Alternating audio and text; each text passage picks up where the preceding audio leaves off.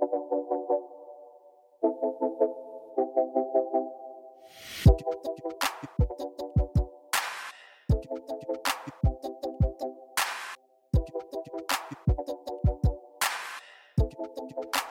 what's up, everybody? It's Jeff Grammer with the Albuquerque Journal, and this is episode 79 of the Talking Grammar podcast.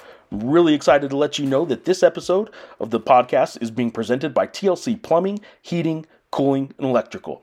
And much thanks to their support in supporting not only this episode, but just the support in helping us bring you some of these products, some of these podcasts, some of our coverage. You can be doing the same.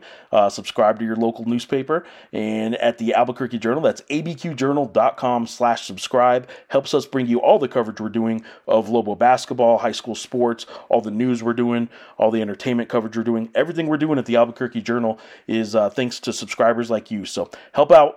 Help support local journalism, abqjournal.com/subscribe. And again, thank you to TLC Plumbing, Heating, Cooling, Electrical for presenting this episode of the Talking Grammar podcast. Have a conversation today with Nevada head coach, former UNM Lobo head coach Steve Alford, ahead of a big game coming up Tuesday night in Reno, Nevada between the UNM Lobos and the Nevada Wolfpack. Get to that in just a minute. I want to kind of reset the scene, if you will, right now for this Mountain West Conference, where it stands as I record this on Monday afternoon. Lobos coming off a rough loss, a home loss, second home loss in a row to the UNLV Running Rebels. As Lobo fans do, many are in a panic. They are tied for second place in the Mountain West with 8 games to go. Their computer metrics and everything still points to them most likely, not positively, but most likely being in the NCAA tournament. But there are obviously some causes for concern when you lose back-to-back games in the pit, in a sold-out pit on Saturday night. And I think there's reason for concern. It's all relative, though, right? The concern right now isn't the same concern of recent years where, man, are the Lobos going to win another game? Or, what's going to happen? This is a disaster. Now the concern is, what seed are they going to get? Are they going to fall all the way to the bubble conversation where maybe they don't get into the NCAA tournament? That's the conversation right now that they're in. And the concern is, do they fall out? Whereas for the past decade, the Lobos haven't been in the conversation, haven't been inside the NCAA tournament field at this point of the year for a decade. So in a much better position today for a few reasons than they have been at any time in the past decade. They made their last NCAA tournament in the 2014 season, so it's been 10 years since they've been to the big dance. They're in a good position still to do that this year, even with Saturday's loss to UNLV. I want to start with that. UNLV is actually the worst matchup for UNM in the league. Doesn't mean the Lobos shouldn't have won. They should have, in my opinion. If you're the better team, you find a way to win, especially in a sold-out home arena in the pit. And the Lobos didn't do that. UNLV took it to them.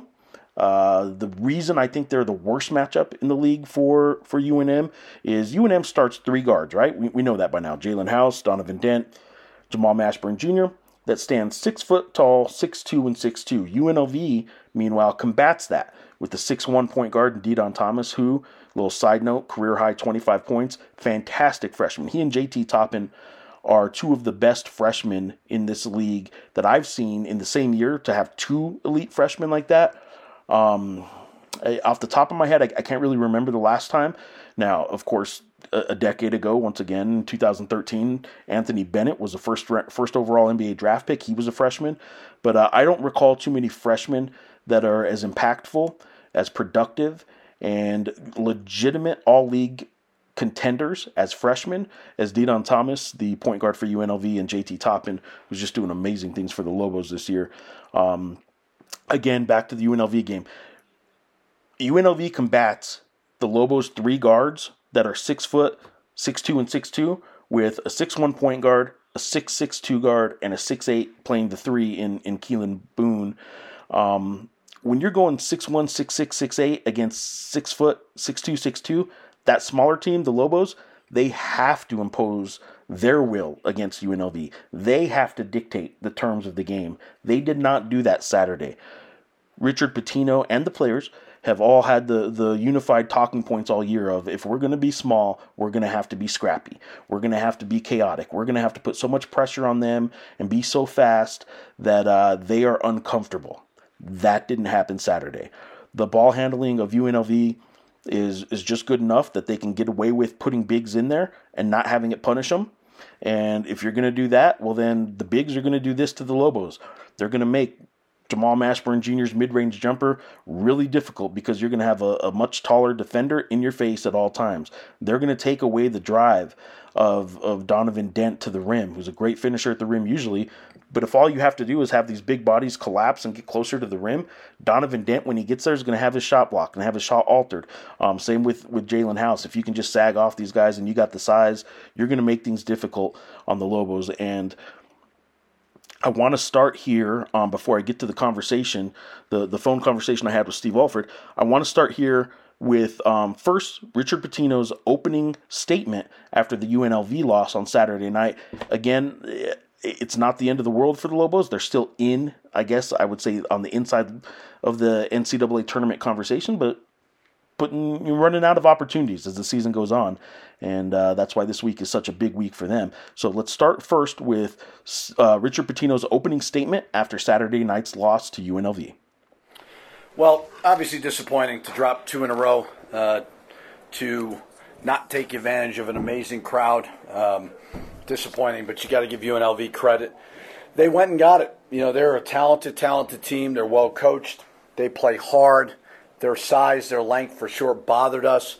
De'Don Thomas towards the end of the game just played terrific, made some big plays. They made free throws when they needed to. So credit to them. You know, they did a great job tonight. They obviously earned that victory. So, all right, there you go. There was the opening statement Richard Pitino had against UNLV or after the UNLV loss. I also want to add though that one of the big factors that I've been kind of monitoring through the 3 years of the Richard Pitino era at UNM has been the reliance on the House and Mashburn show. Right, 2 great guards. His first 2 recruits were both transfers, fantastic all league level guards. That in year 1. That was your only hope of winning, right? They were the 1-2 punch, and there wasn't a whole lot of offense after them. So you had to live or die by the House and Mashburn show. They put up a bunch of shots. If they were both off, the Lobos had to live with it. Last year, not so much. If they're going to put up volume shooting like they did and miss a bunch of shots, it was still hard for the Lobos to overcome, but they didn't have to do it quite as much. And with Morris Udeze, who was a fantastic offensive post, one of the best big men in the league by the end of his season, and they didn't have to do it as much. This year, especially with the injuries in the non-conference, we haven't seen it much, and they don't really need to do it much. There's a whole lot of other offensive options that have stepped up and become a vital part of this team.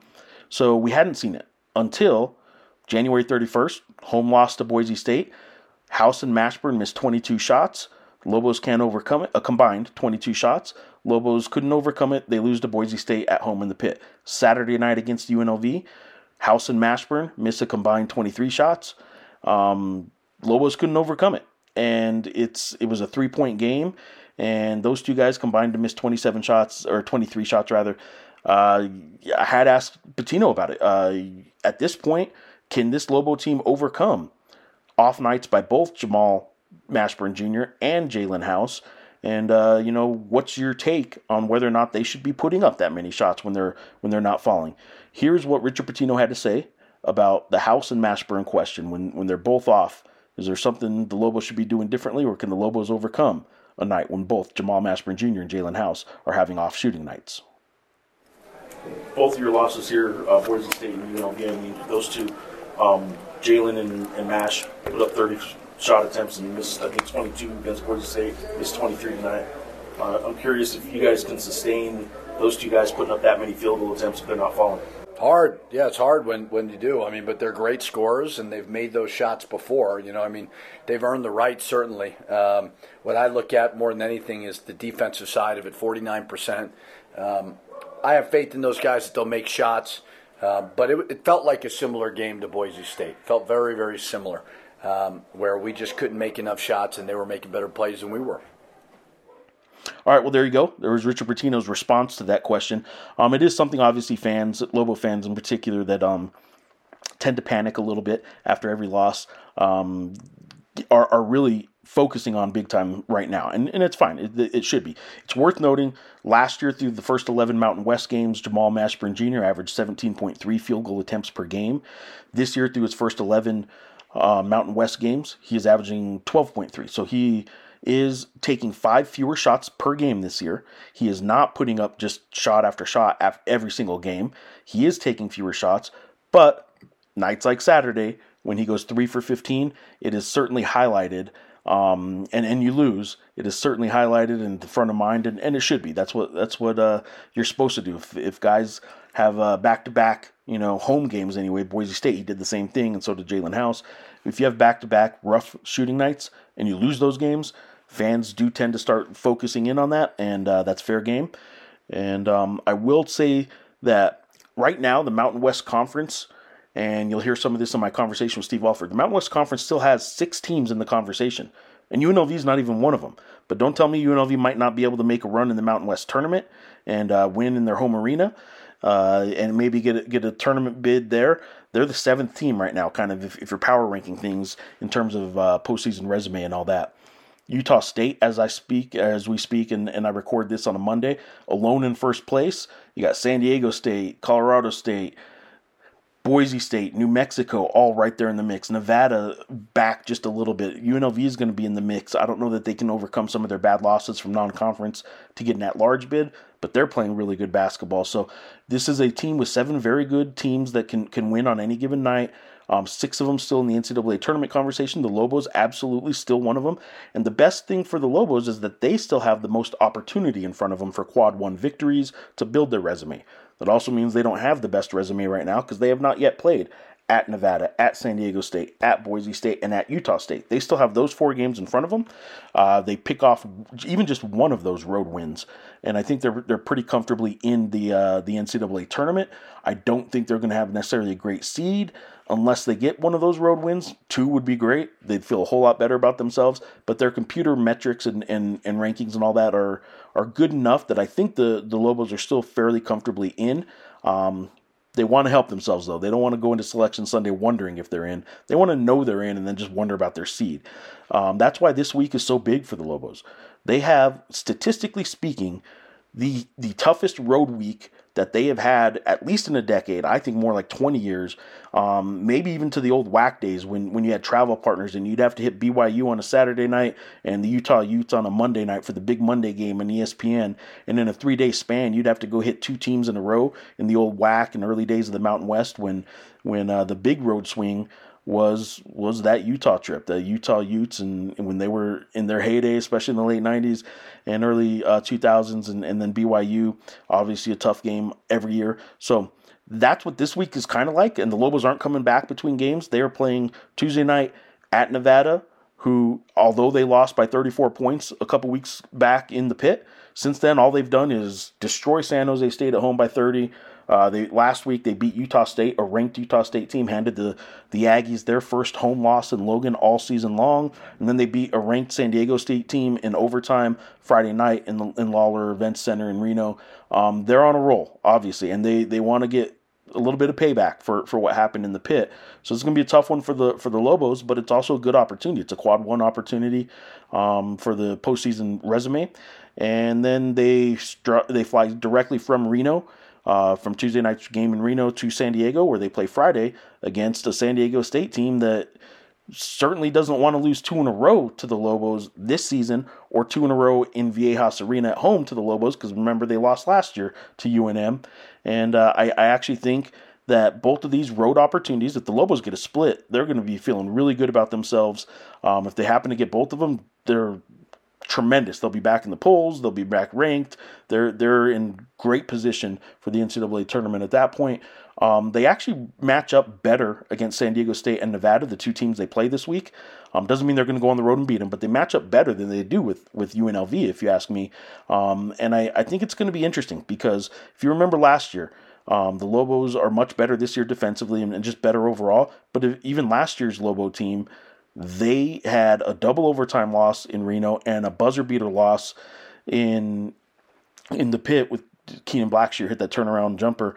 So both of those games very evenly matched last year, and the Lobos are better defensively this year. that's against Nevada. If you talk about San Diego State, Lobos win in Viejas Arena in San Diego State last year, and then they have a buzzer beater loss at home to San Diego State in the pit. So last year, UNM either was slightly better or evenly matched with San Diego State. So this is a good matchup for the Lobos for both of these. It's just really tough to win on the road in this league and against these two teams.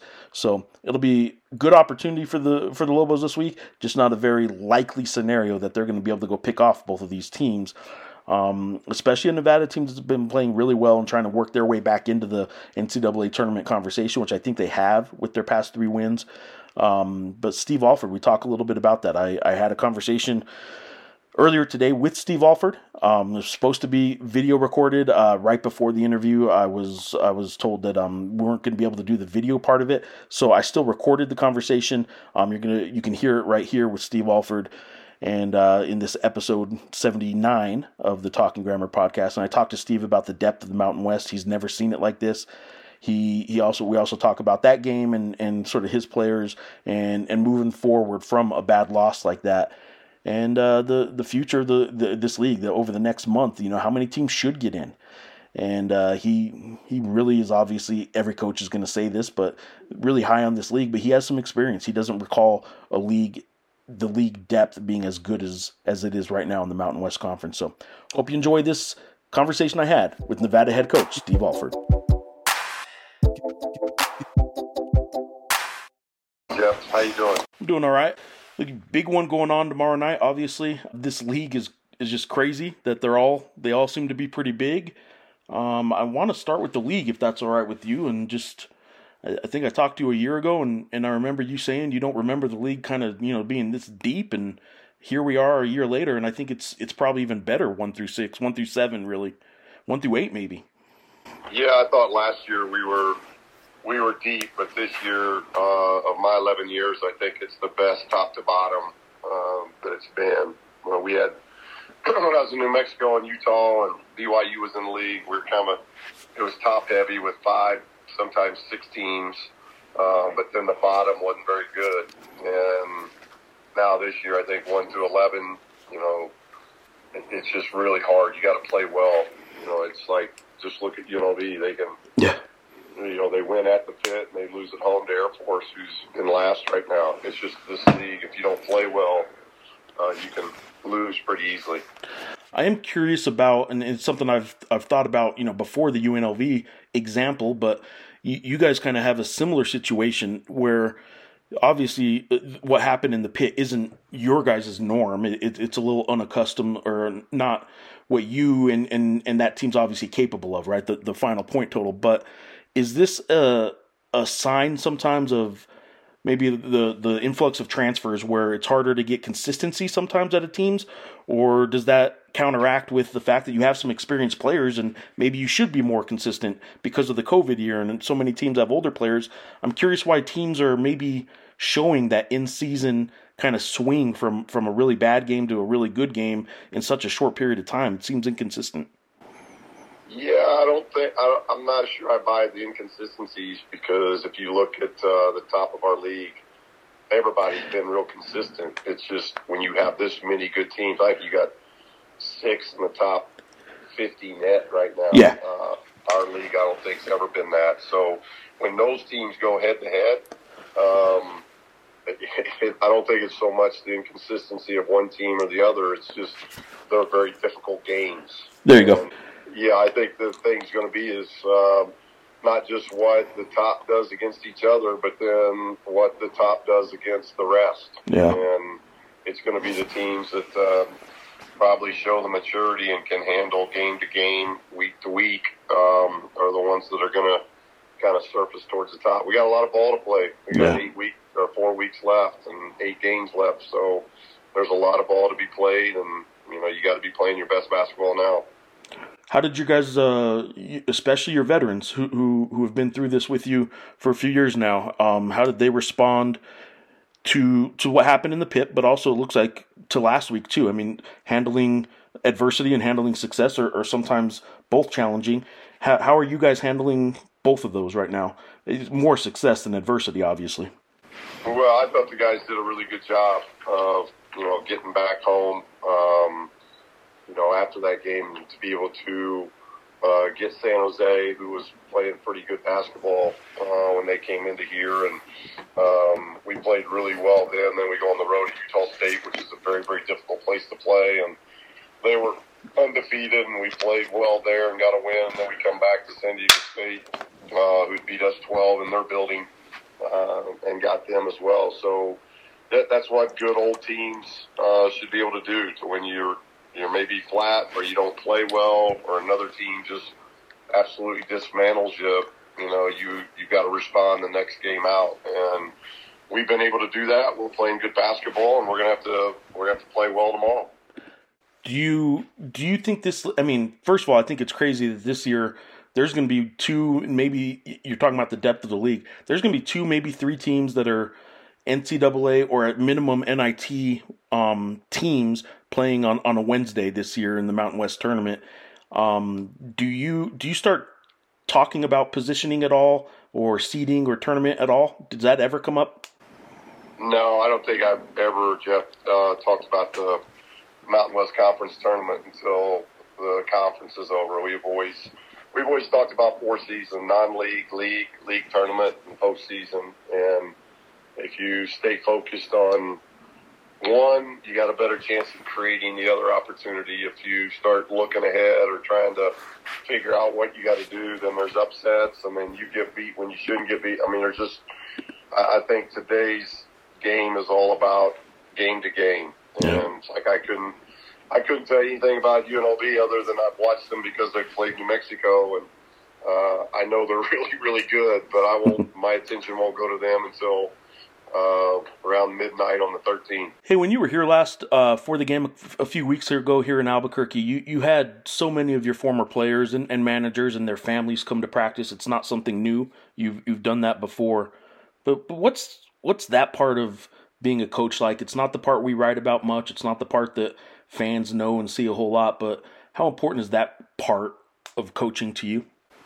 Yeah, I love it. I think that's why we're still doing it at almost age 60. It's something that you appreciate, having some kind of imprint on young men of what they go through, the journey of being on a team and in a locker room, and the friendships and the bonds that are established, and then just being a part of a team sport where you learn to serve each other, and you learn lessons of life that taking care of somebody else is greater than yourself. And it's the thing I appreciate most when I come back to Albuquerque is we have so many former players, staff members, managers that are still living in the Albuquerque area, and the community has embraced them, taken care of them, and now they're raising families and being productive in that community. And that really is what it's all about. Not everybody's going to reside in the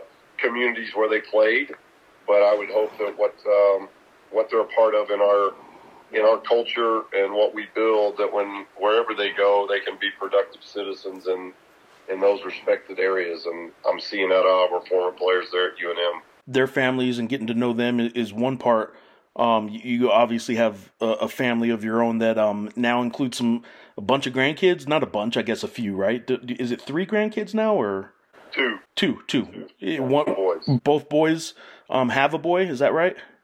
Yeah, both Corey and Bryce have boys. They both married girls, and we're very, very blessed, Jeff. They got incredible wives, and they're all doing very well, and the grandkids are doing well, so very blessed. A lot of I don't know how many FaceTime calls you and your wife have with the grandkids, but I imagine it's probably a whole different look when you see Grandpa Steve Alford as opposed to Coach Steve Alford on the sideline. It's probably a very different demeanor, but I'll bet you're having fun with it. Oh yeah, there's nothing. People have always told me when you start getting older, there's nothing better than grandparents, and Tanya and I would second that. It's an incredible feeling when your children become parents and you become grandparents. So it's very special times, and Kai's not really old enough yet to FaceTime. He's getting close. but we get FaceTime of what he's doing and those types of things. And then AJ's in Poland, so he's starting to put words together and even short sentences together. So each stage is so fun and exciting. All right, Steve, I'll wrap it up with this. A lot of ball left to play, as you just said. So, and I have no say in any of this, but if you're making a case for how many teams in this league need to be in the NCAA tournament, why should the Mountain West this year, did maybe San Diego State turn the corner a little bit for perception purposes? Did all the numbers, do those matter? Why should the Mountain West get 5-6 teams in? Well, I think you said some of it right there. San Diego State, when you have a league school that goes to the national title game, it gives your league even more prominence. So I think, one, that happening, and with them now coming back, and here they are very, very good, but there's 5 other teams on top of them that, you don't know how it's going to fall out, Jeff, but, the winner of this league could end up losing 5-6 games. You just don't know what that's going to be, and that tells you how tough and the parity of our league. And again, then nobody's really talking about UNLV. I think UNLV is really good. So I just think it's a deep league that we did our job as a league in non-conference, and we had those 6 teams that everybody's talking about have had huge wins in the non-league. Won championships in the non-league, and now you get a chance when you're in a league like the Mountain West. Now you're playing, for sure, in my 11 years, this is the most like quad 1, quad 2 opportunities that you have night in, night out to build on what your resume would look like, and I think you're seeing that happen throughout our league. Awesome, Steve. I appreciate it. Big week ahead they're all big. They're all big from here on out, but appreciate you, Steve. Okay, thanks, Jeff. All right, well, there you go. My conversation with Steve Alford. Sorry it wasn't video. It was supposed to be video, and then we had to go to the phone route. But covered a lot of ground there. Big game Tuesday night for the Lobos at Nevada and Steve Alford's Wolfpack team, and then Friday night against San Diego State. So, again, hope you enjoyed this conversation with Steve Alford and all these episodes, really, of the Talking Grammar podcast here as part of the Albuquerque Journal Podcast Network.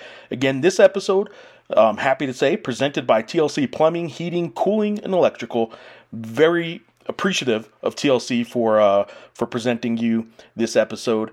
And for now, until next time, thanks for listening.